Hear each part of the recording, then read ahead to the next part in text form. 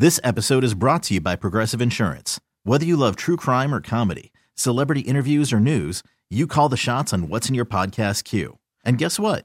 Now you can call them on your auto insurance too with the Name Your Price tool from Progressive. It works just the way it sounds. You tell Progressive how much you want to pay for car insurance, and they'll show you coverage options that fit your budget. Get your quote today at Progressive.com to join the over 28 million drivers who trust Progressive. Progressive Casualty Insurance Company and Affiliates. Price and coverage match limited by state law. Hiring for your small business? If you're not looking for professionals on LinkedIn, you're looking in the wrong place. That's like looking for your car keys in a fish tank. LinkedIn helps you hire professionals you can't find anywhere else, even those who aren't actively searching for a new job but might be open to the perfect role. In a given month, over 70% of LinkedIn users don't even visit other leading job sites. So start looking in the right place. With LinkedIn, you can hire professionals like a professional. Post your free job on linkedin.com/recommend today. Good evening, everybody. How y'all doing? Lots going on in the world. Woo!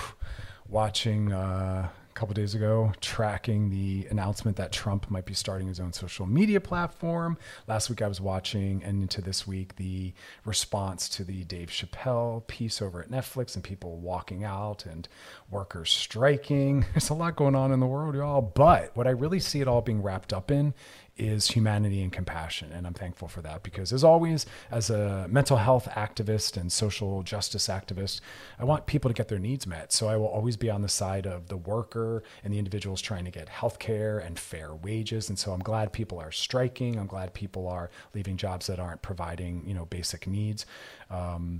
And I'm glad that people are holding Netflix accountable. I still have not seen the comedic special. I'm not interested. So I'm kind of on the outside of that, which is a little strange for some people. They're like, just watch it so you can have a firm opinion. I don't. But what I did want to start today's show talking about is tips to be a better trans ally. This is important for all of us, whether we know trans individuals or not, because we live in the world. We're going to encounter them, see them on television, have them in our family. And us ourselves might be going on a gender explorative journey. I think it's really important for everyone to take some time to sit down and say, hey, I wonder how me being raised or identifying with the gender I identify with and the way that I was raised as a result of my gender presentation and my sexual anatomy, how might that be working for me or against me? I've had to do that. What has my manhood or my malehood, how's it worked for me and against me? What are the negatives and what are the benefits? Lots of benefits. Also lots of negatives. I'm still always trying to allow myself to be myself, to be authentic, to be a total person, which means all feelings and attributes, some that are traditionally associated with maleness and sometimes with femaleness. There are no traits that are inherently male. There are no traits that are inherently female. All genders have the ability to exhibit all these traits. And until we really get outside of this gender policing and a lot of the gender training, we'll never really know who we are authentically, because we're always forced into these different boxes. Our professionalism does that. Our sexual orientation does that. It's quite profound how the minute we start to be identified or to identify, we start to limit how we live in the world and move through the world because we try to live up to those labels. Always trying to be professional because I'm a professional. Well, inherently, that's a movement away from authenticity because you're trying to perform professionalism, trying to perform maleness, trying to perform heterosexuality. It's quite profound when you look at all the different labels and how they might be reducing who you are down more and down more and down more until you're left with just this like shred of truth. I do that work with some clients and we'll break it down. How's your heterosexuality or homosexuality limit you? How does it hold you back? What behaviors, attributes, or ways of living in the world are you not engaging in because it really goes against your homosexuality or your heterosexuality? And that's what we call homonormativity and heteronormativity. It's quite violent. There's a lot of scripts that we believe we have to live up to. And then we go into gender. How does your non-binary identity or your trans identity or cis hetero identity, how do those pieces come in there?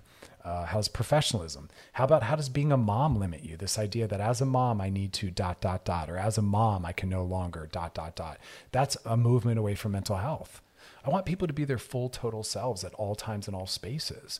And so I am seeing that, with people working from home and dressing more comfortably and casually and all these different little pieces, people fighting and leaving jobs when they're not getting fair wages or treated well.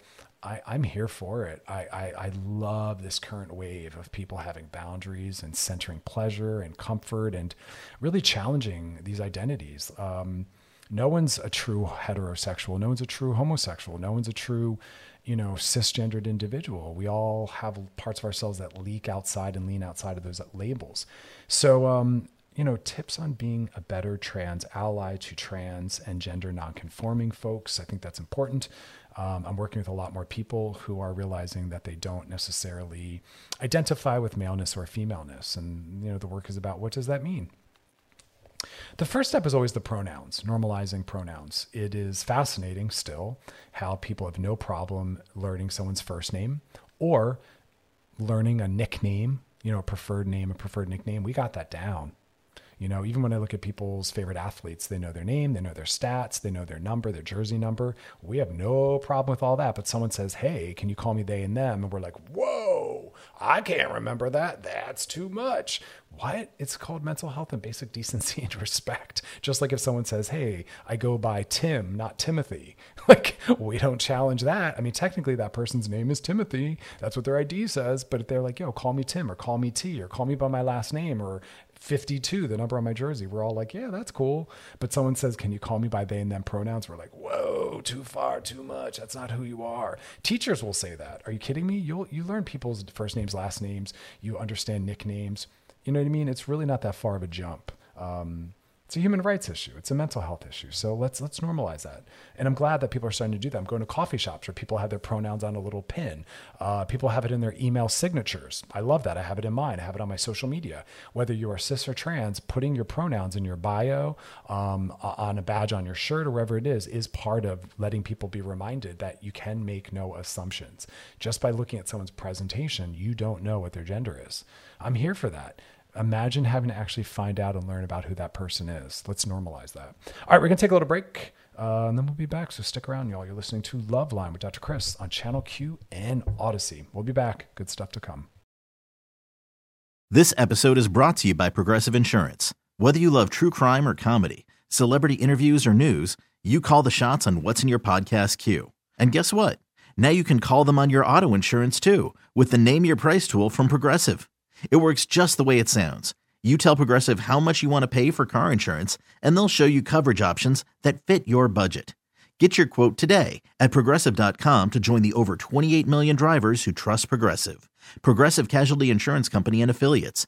Price and coverage match limited by state law. I'm Sandra, and I'm just the professional your small business was looking for. But you didn't hire me because you didn't use LinkedIn Jobs. LinkedIn has professionals you can't find anywhere else, including those who aren't actively looking for a new job, but might be open to the perfect role, like me.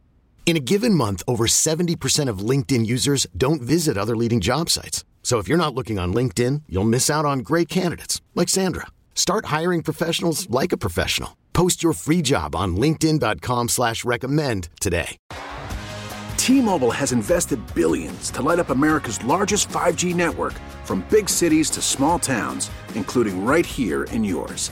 And great coverage is just the beginning. Right now, families and small businesses can save up to 20% versus AT&T and Verizon when they switch. Visit your local T-Mobile store today.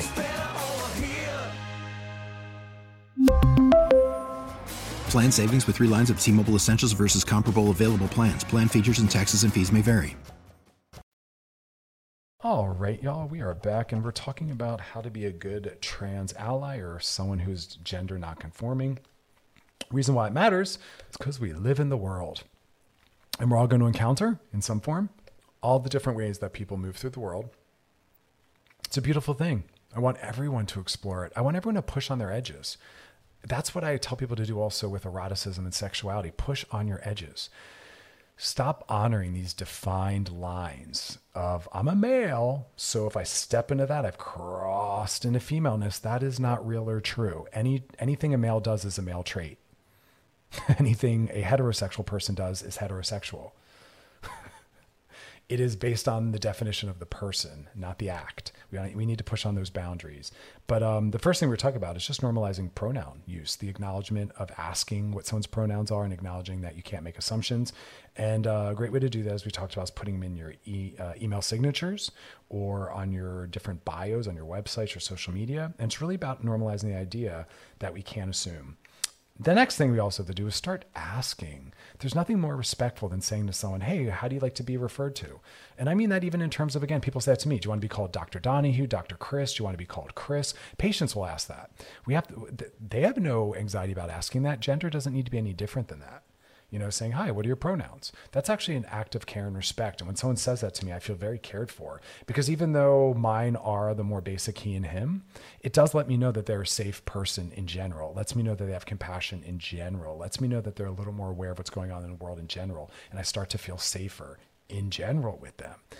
So it's a very welcoming stance. And we make a lot of assumptions based on how we think someone looks before us. We can't do that. So we're asking. Ask everyone, whether you think they're trans or non-binary or not. Some people will offer it. You can also do that. That's another way to normalize. Like, hey guys, nice to meet y'all. My name is Chris. I go by he and him.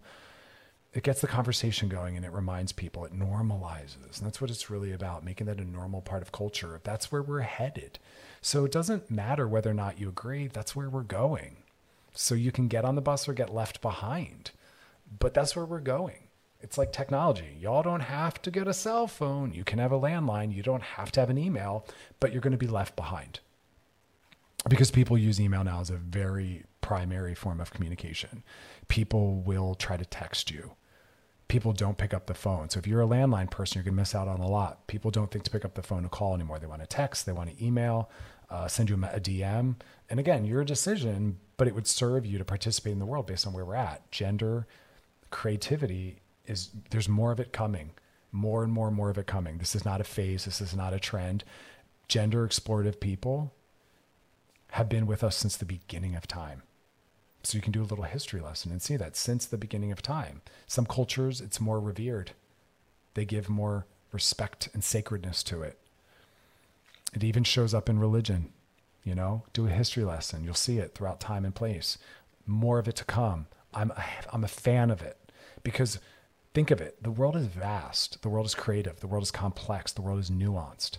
Why would we ever think that two options would be enough for anything? But we love the binary. We do it with everything. Things are good or bad. Nope, it's good or it's bad. But that's not true. Some things are both. Some things are nuanced. Some things have to be contextualized. Not everything is black and white, good or bad, a yes or no, male or female.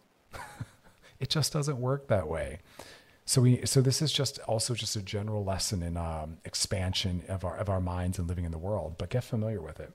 I think the biggest point though is to not assume. Whenever I look at the research, and I try to do research on my topics, that was one of the things that came up a lot, is don't make any assumptions. Because again, you can't look at someone and based on what you're seeing before you, decide what their identity might be and what their pronouns might be. And the caveat to that is that they're also not fixed, which means they can change. And I love that. People might change their gender multiple times throughout the week, just like people might do that with a lot of things, including sexual orientation. They might feel more hetero when they're with an opposite gendered partner. They might feel more homo or pan or bi or fluid when they're with someone of the same gender. It's always an evolution. I always try to remind people that in terms of just things that we enjoy sexually, that it's an evolution. And as we move through the world, we are noticing things, feeling things, taking in things, pushing away from things based on our mood, how we feel about our body, based on our partner choice, based on energy levels, based on things that are happening in the world. We're very fluid individuals. Postmodernism really nailed it. We are multiphrenic, we are protean, we are relational, and all those words come together to mean we're always changing moment by moment, phase by phase, and that we're different in every relationship. And I've said this on the show before. I'm different with my patients from how I am with my mom, from how I am with my partner, from how I am with my friends, because it's a co-creation. I'm responding to what me and this person in front of me creates. Sometimes it's more humorous because we bring the humor out in each other. Others, with my patients, it's more professional. With my mom, it's more gentler, transparent, and vulnerable. It's co-created, but we're always changing. I say that openly when I'm on my lectures or book tours, that what I'm saying now, I might say the opposite next year. I'm always open to learning, growing, and changing. There's nothing fixed. And gender is very much that way. How someone identifies this week might be different next week. There's something beautiful in that. Don't be scared of that. Don't be thrown off by that. Why? People are allowed to update what they like food-wise. Hey, I just started trying Middle Eastern cuisine. I love it. I've been bringing it into everything I cook at home. And then a week later, I've just really tried more, Southeast Asian flavors and cuisines, and I'm bringing more, vegetarian options forward. Great, roll with it. Musical tastes. I know that for me, I used to listen only to like punk rock and rock music, and now I'm moving into more electronic folk music. Both are real, both are honest, both are me. I'm an open system. We all are, always changing, always updating moment by moment. Rigidity is the opposite of mental health. Rigidity is the opposite of physical health. Animals, human and non-human animals, the ones that survive and do the best are the ones that are flexible and adaptive. Neurology, a healthy brain is flexible and adaptive. Psychology, flexible and adaptive. Dealing with what's occurring and having the resources to show up to every different moment. That's health. Gender's that way as well. All right, we're going to take a little break and we're going to keep talking about ways to be a better trans ally. But as always, there's a lot we can learn about life in this topic, and I'll keep trying to call that out. You're listening to Loveline with Dr. Chris on Channel Q and Odyssey. We'll be right back.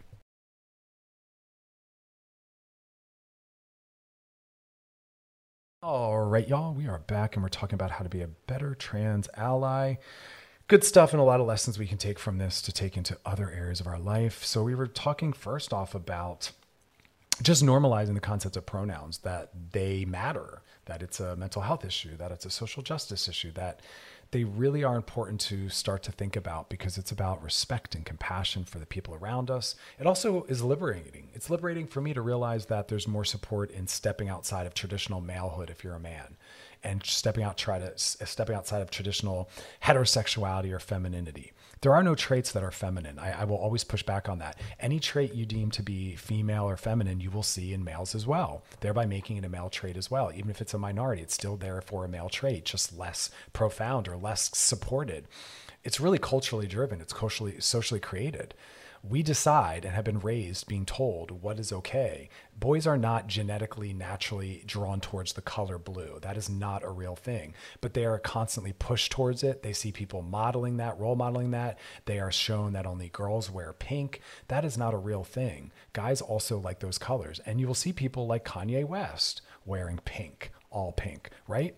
It's an evolution towards more diversity.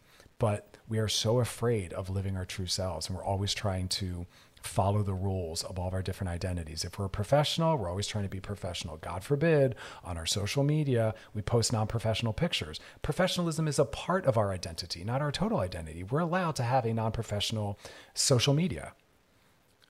Social media isn't always our professionalism. Same thing with our gender. We're allowed to step outside of what we've been told is only appropriate for specific genders. It's healthy to do that. And the conversation around pronouns reminds us that.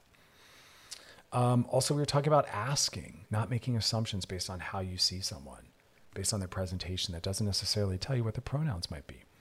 And if you want people to feel cared for and feel safe around you, this stuff is important.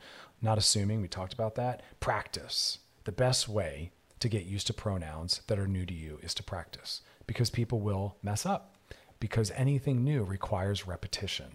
And so I want everyone to know that messing up with someone's, new last name, if they got married, if they still do that, someone changing their pronouns or whatever it is, it takes practice. Because if we've really gotten in the habit of doing the old naming, understandably, it's going to take time to update that. But the term we use is dead naming. To dead name someone is to call them by the name that was placed upon them at birth that is no longer relevant to who they are. It's an act of care. Just like if someone says, I'm no longer married, please use my former last name, or this is the nickname I go by, you honor that. It isn't about you. No one cares what your thoughts or feelings are about that. It's about the person. So whether or not you like this pronoun piece, it doesn't matter. It's not about you. If there's a human being in front of you and they're saying, these are my pronouns, the only correct answer is, got it. Think about that. That's applicable to any area of life. I'm always telling people, don't talk about people's bodies, whether they gained weight or lost weight. It isn't about you. It isn't about what you're noticing. It isn't about your thoughts. It's about them. And people are more comfortable when we're not discussing their bodies or their mental health struggles. And this is part of that. Also, including our pronouns, we talked about that a little bit. I'd like to this as well. This came up in some of the research on being a better trans ally, inclusive intros. So instead of saying something like, good evening, ladies and gentlemen, you say something like, hey, y'all, hey, guys, I don't like "hey guys," but that is more generalized in our usage. Incorporate language that's more inclusive, like "howdy folks," "hey y'all," "good evening everyone." It's more welcoming. It lets everyone in the room know that you understand diversity and inclusion. And again, why would you not want to be inclusive? Why would we want to use languaging or phrases that make people feel oppressed or marginalized? Like, think about that. If that's who you are, you're not a good person. You're putting your comfort and preference over someone else's sense of safety and compassion and inclusion. What does that say about you? Let's be better than that. Let's think about the other more. It takes no time or energy to make these changes. And I've tried to get better about that as well. I say, "Hey y'all, how's everyone doing?" I don't have to put everyone in a box of male or female. It's just not real. Here's another good one. Apologize. That's something that's really important. If you mess up or you say something wrong, own it. Apologize. I want everyone to get better at that in general, but especially around gender and language. Mistakes happen. Just say sorry. Fix the language. Don't make a big deal. Don't make them feel bad. You don't have to feel bad. And then just do better next time. And I'm seeing a lot of people work on that. "Hey, I'm really sorry I misgendered you." And then they repeat the correct gender, and then they do better next time. That's all you have to do. Say sorry, make the correction in front of them, and move on. A lot of people have too much anxiety about making a mistake. It happens. It happens to all of us. We call someone the wrong name because we forget their name. We call someone the wrong name because we confuse them with someone else. Gender is going to be a part of that. We have to be open to people making mistakes. People get in the habits they get in, and it takes time to practice. I remember a friend who had changed their name. It was completely not related to gender. It was that they chose a nickname. Well, for 10 years, I'd called them their former name. So I had to practice, and I did practice, but at times I made mistakes, and I'd call them their former name, and I had to say, "Oh, that's right. I'm sorry. I apologize." I'd repeat the new name, and I moved on. You know, most people are open to that as long as you're respectful and caring. And then finally, correct. When you hear someone use the wrong pronouns for someone, correct them. Be an ally. That's the most powerful way we're an ally. We correct people. Whether or not this other individual is around doesn't matter. We're trying to be a part of that change in the world. All right, we're going to take a little break. We're going to come back and slide into those DMs, so stick around for that. You're listening to Loveline with Dr. Chris on Channel Q and Odyssey. All right, y'all, we are back. Now it's time to slide into those DMs. Sliding into the DMs. All right, here we go. This one says, "Hey, Dr. Chris, I've got a question. My partner made it clear when we first met that he wanted an open relationship. 1 year later, I have discovered that I'm not naturally able to cope with that. The jealousy and the fear that it brings up for me is incredibly painful. I also find myself constantly comparing and despairing. My question is, can I work through this? I love him very much, and I'm trying my best. I've read every book I can find, including Rebel Love, by the way. Thank you. That's my book, Rebel Love. Both Sex Outside the Lines and Rebel Love are my books, and they very much speak to a lot of these things, sex, gender, relationships. So check them out, Rebel Love, Sex Outside the Lines. And you said you're also currently in therapy. That's awesome. Do you think there's hope for us? It's an interesting question. I think what's going to matter first, or what's going to matter most, is how you go about always engaging this topic. A lot of times, individuals focus more on getting to a solution and think that that's what's more important. And they're not paying attention to how they're impacting each other in the relationship while discussing, processing, and working through the topic. But in fact, what matters most is not getting to a solution. We got all the time in the world. We don't need to rush. What matters most is, how are we having these conversations? Are they loving? Are they relational? Are we keeping an eye on how we're impacting each other and the quality of the relationship as we work through this? Because this is something that's not solved today, tomorrow, this week, or this month necessarily. So that's what you should be focusing on. And you're in therapy, so I imagine that that's been, reiterated to you. So start with that. Because not every issue is resolvable. This might be something that in order to be together, it's constantly a ball that's kept in the air. I don't know. You might always feel the way you feel, and your partner might always feel the way they feel. And the decision might have to be made from there. I don't know that there's a solution that will be comfortable for everyone. Maybe you aren't compatible relationally, because relational compatibility is about wanting the same levels of closeness, the same structures around monogamy or openness. And just because we like someone, just because we're attracted to them, just because we enjoy them, doesn't mean that we have what it takes to build a relationship, especially if people want two different structures. Can you learn and grow around this? Of course. Stepping into an open relationship for you might be the greatest act of love and care that you do for this person who you're with. It might also be a chance for you to learn how to deal with jealousy, how to work on confidence, how to work on not feeling as though, monogamy is going to protect you, because it doesn't. It's a structure. And when we're missing trust and security in our relationship, we lean on structures.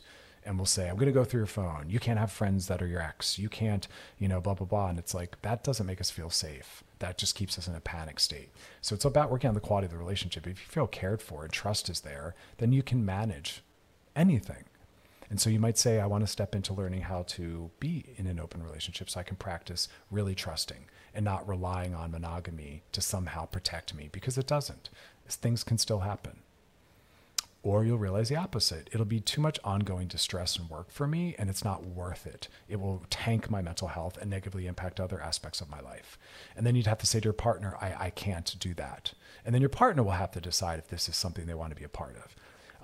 Your partner might have to look at what is the importance for them in being open, and how important is what they think that will give them.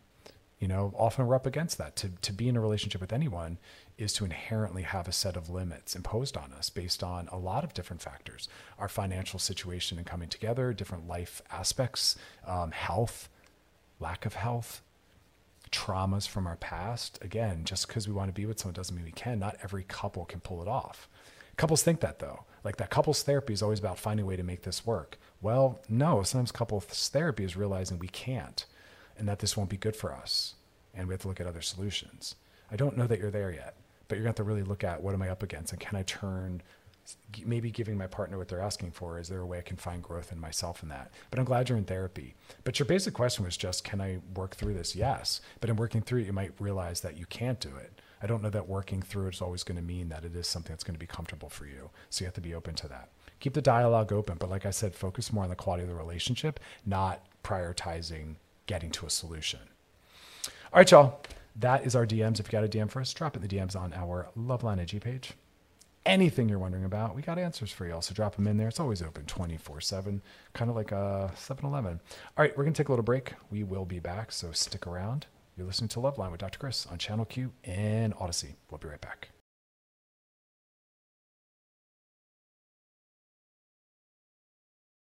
All right, y'all, we are back, and we're going to take a little time to talk about dating app burnout. Oh, I am seeing it coming in my office and in my friends' lives in droves. Oh, we are so tired. And yet the apps are one of the most used ways that people find love and sex in the world. People aren't doing it through friends anymore. People are out at bars and gatherings and parties and events, and they're on their phones. I'm looking at them on their phones. Their faces are down, even at the gym and supermarkets. No one has their head up so as to acknowledge someone or attract someone or catch someone's eye or even start a conversation. So that is part of why we can't be dating out in the real world. Not to say that online isn't real, it is. And we need to really actually recognize that, because I think we don't take it seriously enough. We'll come back to that. But I'll start by reminding everyone, if you don't want to use the apps, that's cool. You're limiting your chances. I think it's great, because with the apps, you're always available, whether you're actively logged on or not. You're still floating around there. Gives you a wide breadth of people you can meet far, far, far away versus only meeting people that are local. But if you don't want to do it, cool. You better live in the world in a single way, and you better be assertive. I don't care what your gender is. It doesn't matter. You can no longer expect people that are cis males or trans males or whatever it is, or someone who's butch or more masculine to be the assertive one. It doesn't work like that. So are you walking around with music playing and your head down? Well, good luck. How can someone ever hit on you? How can you hit on someone? How can you acknowledge someone? Is your face always in your phone? Again, another example, you can't. If you want to be met in the world, or you want to meet people, you better be available, accessible, smiling, making eye contact, approaching people, starting conversations, engaging in conversations.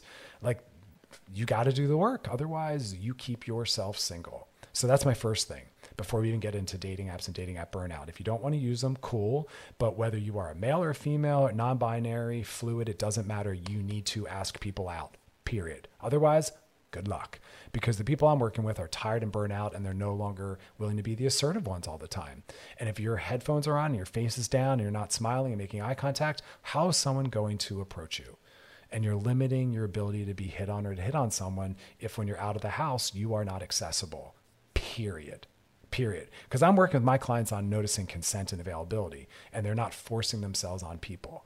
And some of them are waiting for others to hit on them. They're practicing being less assertive. So just know that. And that's why I think the apps are awesome. It levels the playing field a little bit more. It makes it more accessible and easy. We know if someone's on there, they're open to being approached or hit on.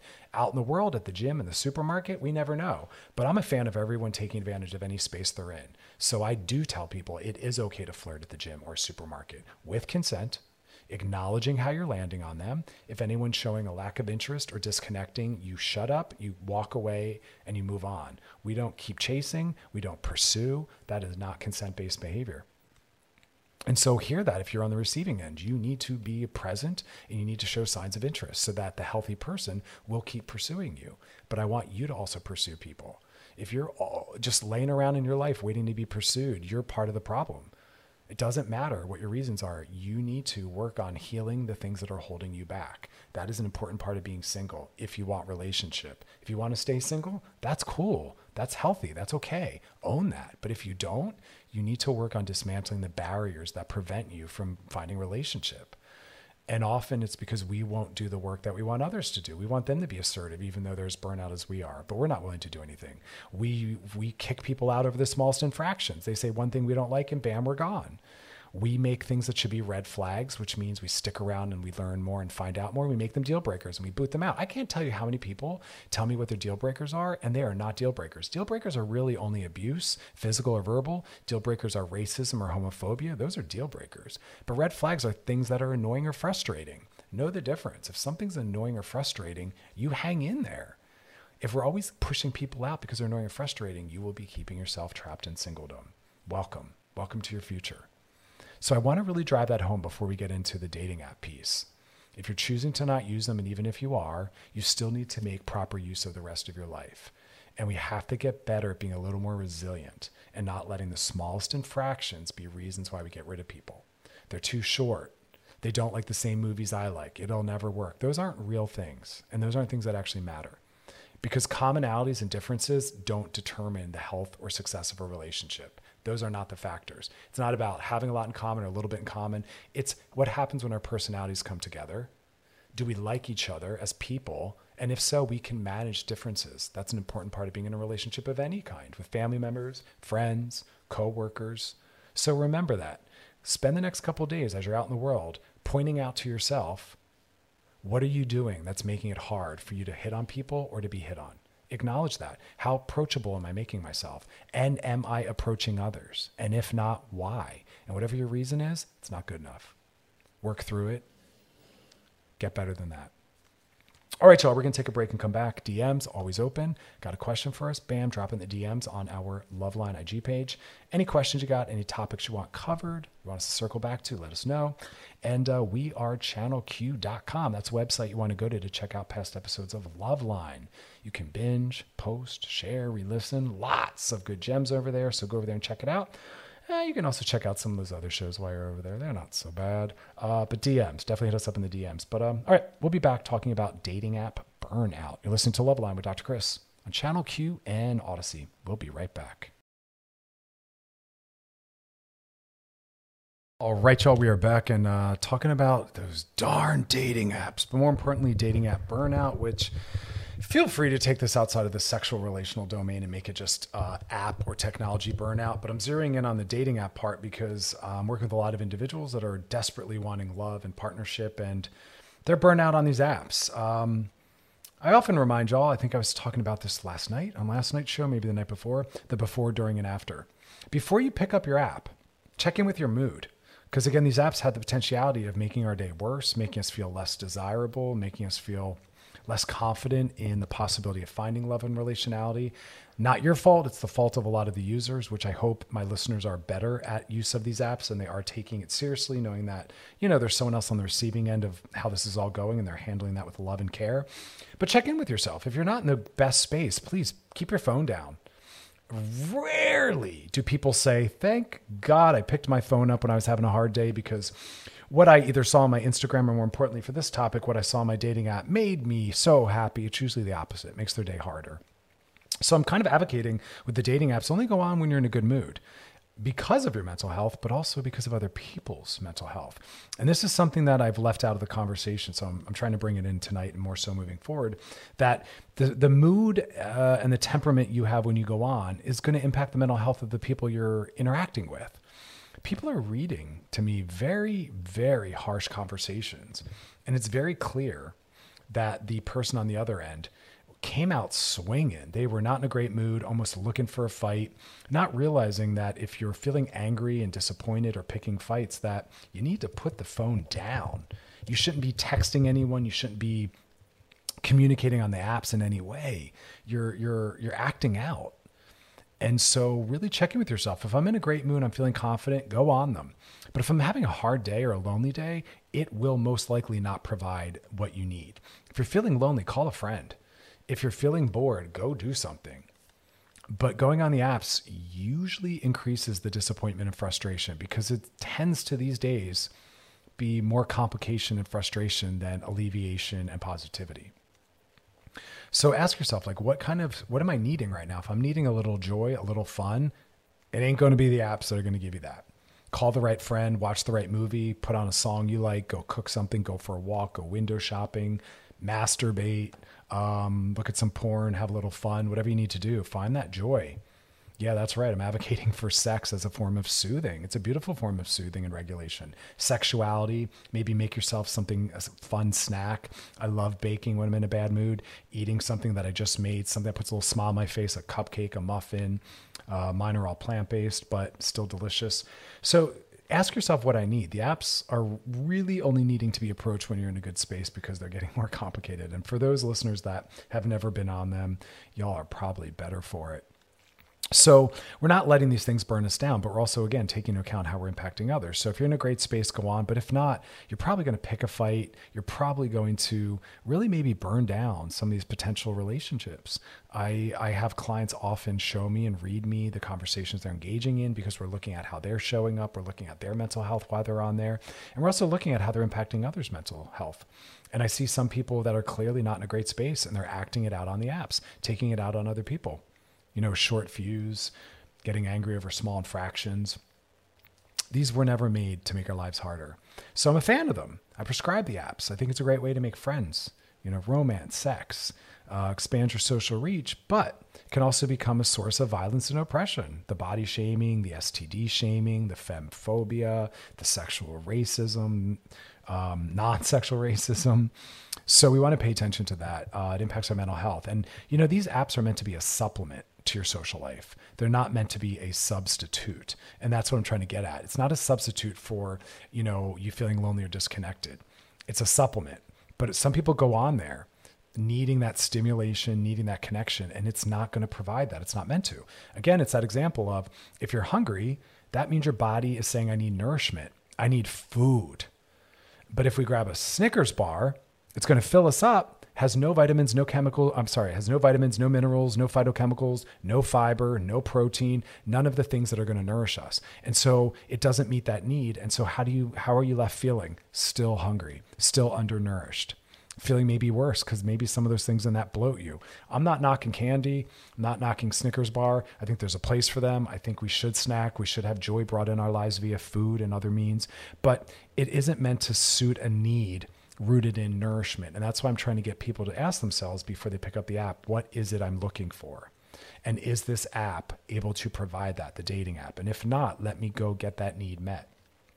Most of the people sitting on there are feeling lonely and disconnected, and it's not taking anyone anywhere good. So again, it's meant to be a supplement to your social life, but it's not meant to be your entire social life.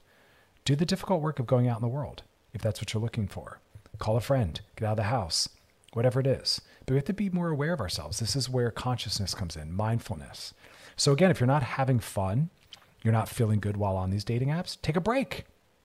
If you're feeling angry, you're feeling frustrated while you're actively on them, guess what? Take a break. If you're getting into arguments with people, take a break. These are signs that you're misusing it. These are signs that your mental health needs some attention because they're meant to add joy to your life. These apps, these dating apps are here for you to connect and fall in love and go on dates. Focus on that only. But they're not there to not make you bored. They're not there to help you deal with your loneliness. They're not there to help you deal with anything you're struggling with mental health wise. And that's why we should only be going on them when we're in a great mood, when we're feeling good. Because a lot of people are saying things like, oh, people are addicted to their apps. No, they're not. We're just failing to manage them and use them in the right ways. We're not checking in with ourselves. And that's why we're staying trapped on them, because we're trying to seek something from them that they cannot provide. We have to bring that mindfulness in. That goes for all technology. That goes for a lot of things in our lives, but we're speaking specifically right now to dating apps. Using them better will alleviate all the problems that, we think that they're causing. It's that consciousness. All right, y'all, we're going to take a little break. We're going to come back, keep talking about dating app burnout. It's a mental health issue, y'all, and then we'll be doing some DMs, so stick around for that. You're listening to Loveline with Dr. Chris on Channel Q and Odyssey. We will be right back.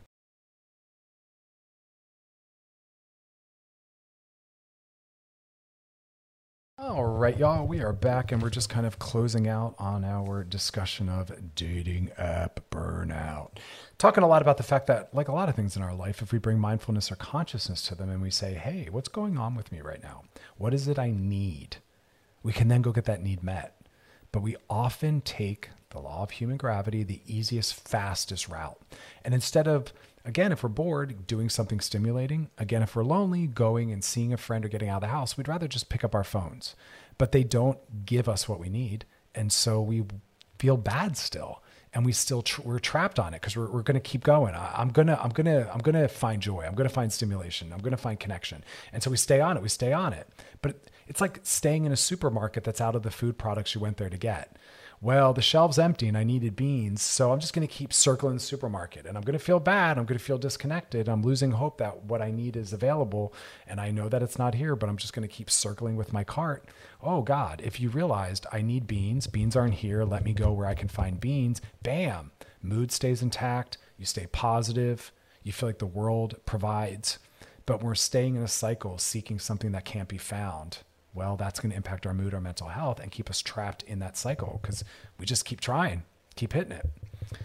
So again, it's not an addiction to these apps. It's that we're failing to manage their use. We're failing to check in with ourselves, and we're seeking something on them that can't be found. The mindfulness has us check in with ourselves. Why am I going online? Is what I'm going online for able to be found or accessed online? Are you happy? Are you horny? Are you looking to connect? Are you lonely, sad, feeling disconnected? Because there's the answers. If you're happy, go online. You'll manage whatever comes up. You're looking to connect, go online. It's very possible you can have a little chat. If you're horny, go online. Maybe you'll find some sex.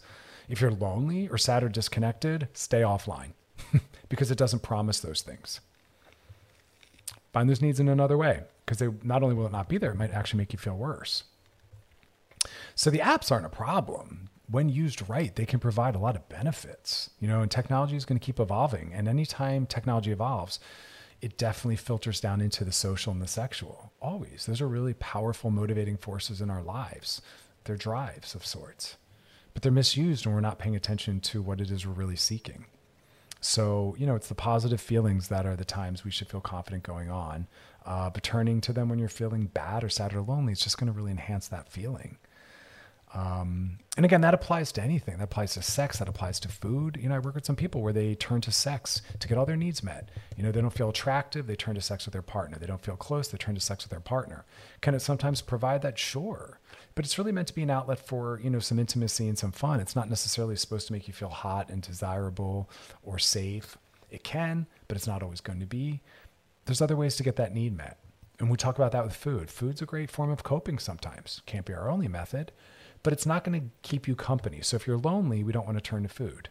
If we need a little joy, turn to food. If we need a little happiness, turn to food. If we need a little fun, turn to food.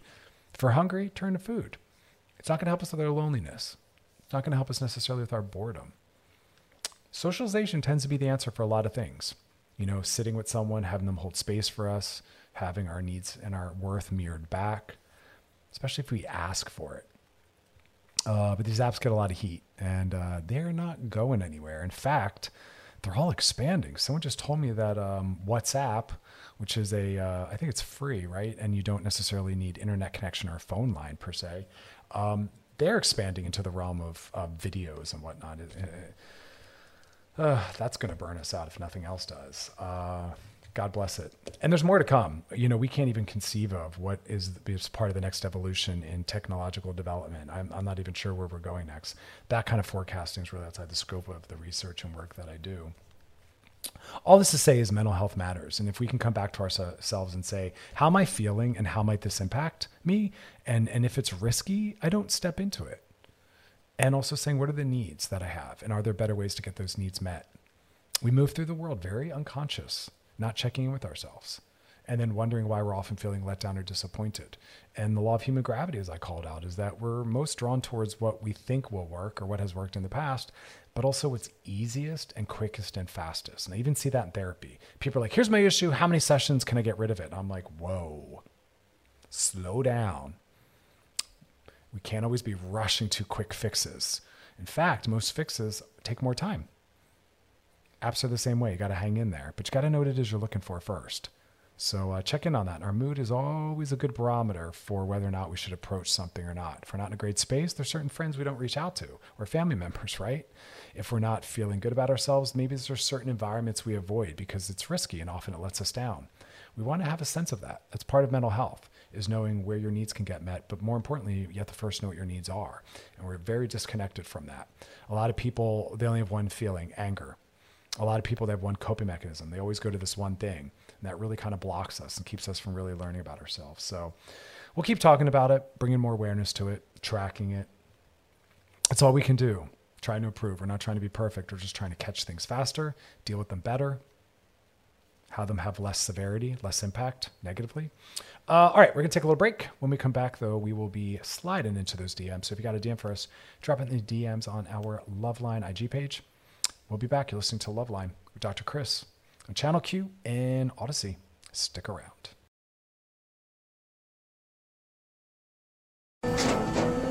After the end of a good fight, you deserve an ice-cold reward. Modelo is the mark of a fighter. You've earned this rich golden lager with a crisp, refreshing taste. Because you know, the bigger the fight, the better the reward. You put in the hours, the energy, the tough labor.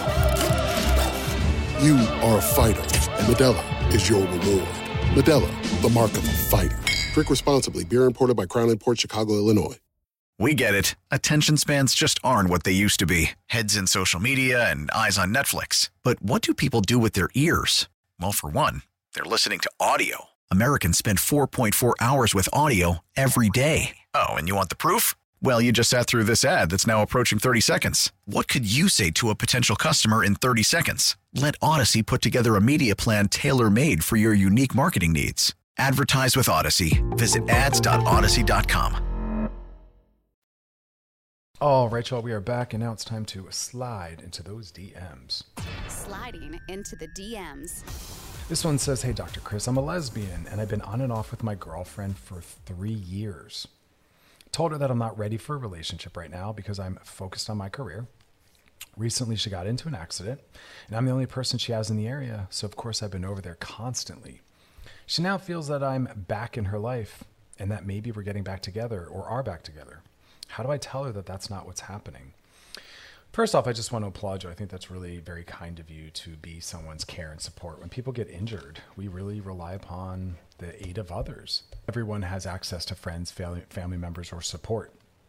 So I love that you're trying to be available and to be that for your friend or your, I don't know what you'd call this person, your friend, I'll use that word. But oftentimes when people say, how do I tell someone? The answer is by telling them. I don't know what you mean by how do I tell them. Usually when someone says that, what they really mean is, I'm anxious. How do I have less anxiety? And the answer also is you can't. You might be disappointing someone and letting them down. I think that's where the anxiety comes from. You're aware that you both are on 2 different pages. You're aware that you both want 2 different things. So how do you tell them? By telling them in a clear, direct way. You have to create some space and sit down and say, honestly, I want to talk about what's going on with us because I'm concerned that as a result of me being here all the time and aiding you in your recovery, that you're seeing that as us being back together, but that's in fact not what I'm looking for, period. That's how you tell them. And then you have to show up to whatever kind of feelings they have. You might even have to be accountable to some of the things they point out that you've done that might have misled them. I don't know if you were still sleeping with them or cuddling and being affectionate. Like, I don't know what you might have been adding in there that's always allowing them to possibly consider that this was a being back together. We often do things consciously and unconsciously that communicate that. But how do you tell them? By telling them. I don't really know what you mean otherwise. We're not going to write them a little note. We're not going to send them an email. You're going to sit down and confront, this miscommunication. And I do want you to maybe first look at your part so that you can bring that in and say, hey, I realize I was doing A, B, and C, and that might have been confusing for you. Or maybe you realize you haven't done anything. That's just your mere presence. I don't know. But you need to sit down and talk about it immediately. This person's feelings matter. And the longer you ride this out, the more time they have to get more attached to you and to really buy into this. But I would also say, if this person's as important to you as they seem to be, let them know you still do want a friendship, and you need to then keep showing up. After we deliver disappointing news, it's important that we don't lean out and back away, because then we can also drift. They might go into shame. They might be feeling disappointment. So stay present and lean in and show them that you're still a friend with your presence and your continued care. This should be able to all go smoothly. You've been on and off, you said, for 3 years. So this person is familiar with time away from, time with disconnection. So that's going to be on your side. So I would say to kind of capitalize on that, but stop doing whatever you might be doing that's miscommunicating that. And if your mere presence is all that you're doing, I want you to continue to do that, but you have to clarify what your presence means. And I want everyone that's listening to know we should, at any moment we think someone misunderstands our presence in their life or the relationship we have, we should correct it on the spot. Very honestly, very lovingly, very transparently, but you need to correct people like, hey, I'm getting the feeling that you think we're on a date right now. Is that what you think is happening? Because I'm just here with a friend having coffee. I know that's hard to do. We need to do that, which is also why I'm telling people, if you ask someone on a date, use the word date so that people always know where we stand. We have to get away from miscommunications, thinking that they understand, mind reading, because all of that is wrapped up in our own anxiety about being transparent and honest, which is why you're asking me, how do I tell them? Because I know you know the answer, by telling them, but you're anxious. But there's no way to reduce that anxiety. You might be delivering disappointing news. We have to learn how to do that if we're going to be in relationships with people. So own your part by looking at what that might be first and sitting down immediately and clarifying and staying close and staying connected, because you should be able to be friends after this. And also compliment to you. I'm glad that you're willing to show up for this person. More people have to do that. It's called community care. Not everyone has friends and family members otherwise that they can rely on. So it's a beautiful thing. All right, y'all, that is our show. This weekend, tons of self-care. Carve out some time for that. Put your phones down for hours, maybe the entire day. Turn it off, put it down, stick it in a drawer. Be present in your life. Be present with yourself. Be present with those around you. Also, rest as much as possible. Take the weekend off if you can. Just fun and pleasure. It's not laziness. It's not boredom. It's not downtime. We're not, wasting time. It's regenerative. But otherwise, y'all, we'll see you next week. As always, thanks for hanging out, and you enjoy the rest of your night. This episode is brought to you by Progressive Insurance. Whether you love true crime or comedy, celebrity interviews or news, you call the shots on what's in your podcast queue. And guess what? Now you can call them on your auto insurance too, with the Name Your Price tool from Progressive.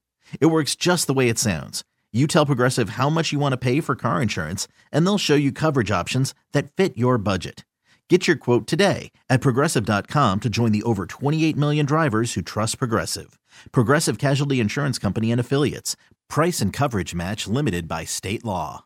We really need new phones. T-Mobile will cover the cost of 4 amazing new iPhone 15s, and each line is only $25 a month. New iPhone 15s? It's better over here. Only at T-Mobile, get 4 iPhone 15s on us and 4 lines for $25 per line per month with eligible trade-in when you switch.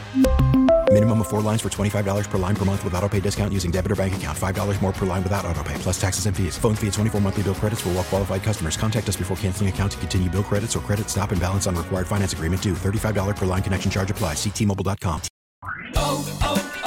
O'Reilly. Protect your vehicle's engine with a full synthetic oil change and save with Mobil 1 at O'Reilly Auto Parts. Purchase 5 quarts of Mobil 1 full synthetic motor oil and receive a $10 O'Reilly gift card after rebate. See store for details. With your Mobil 1 purchase, you'll also receive 2 times points during O Rewards Bonus Points Month at O'Reilly Auto Parts. O'Reilly.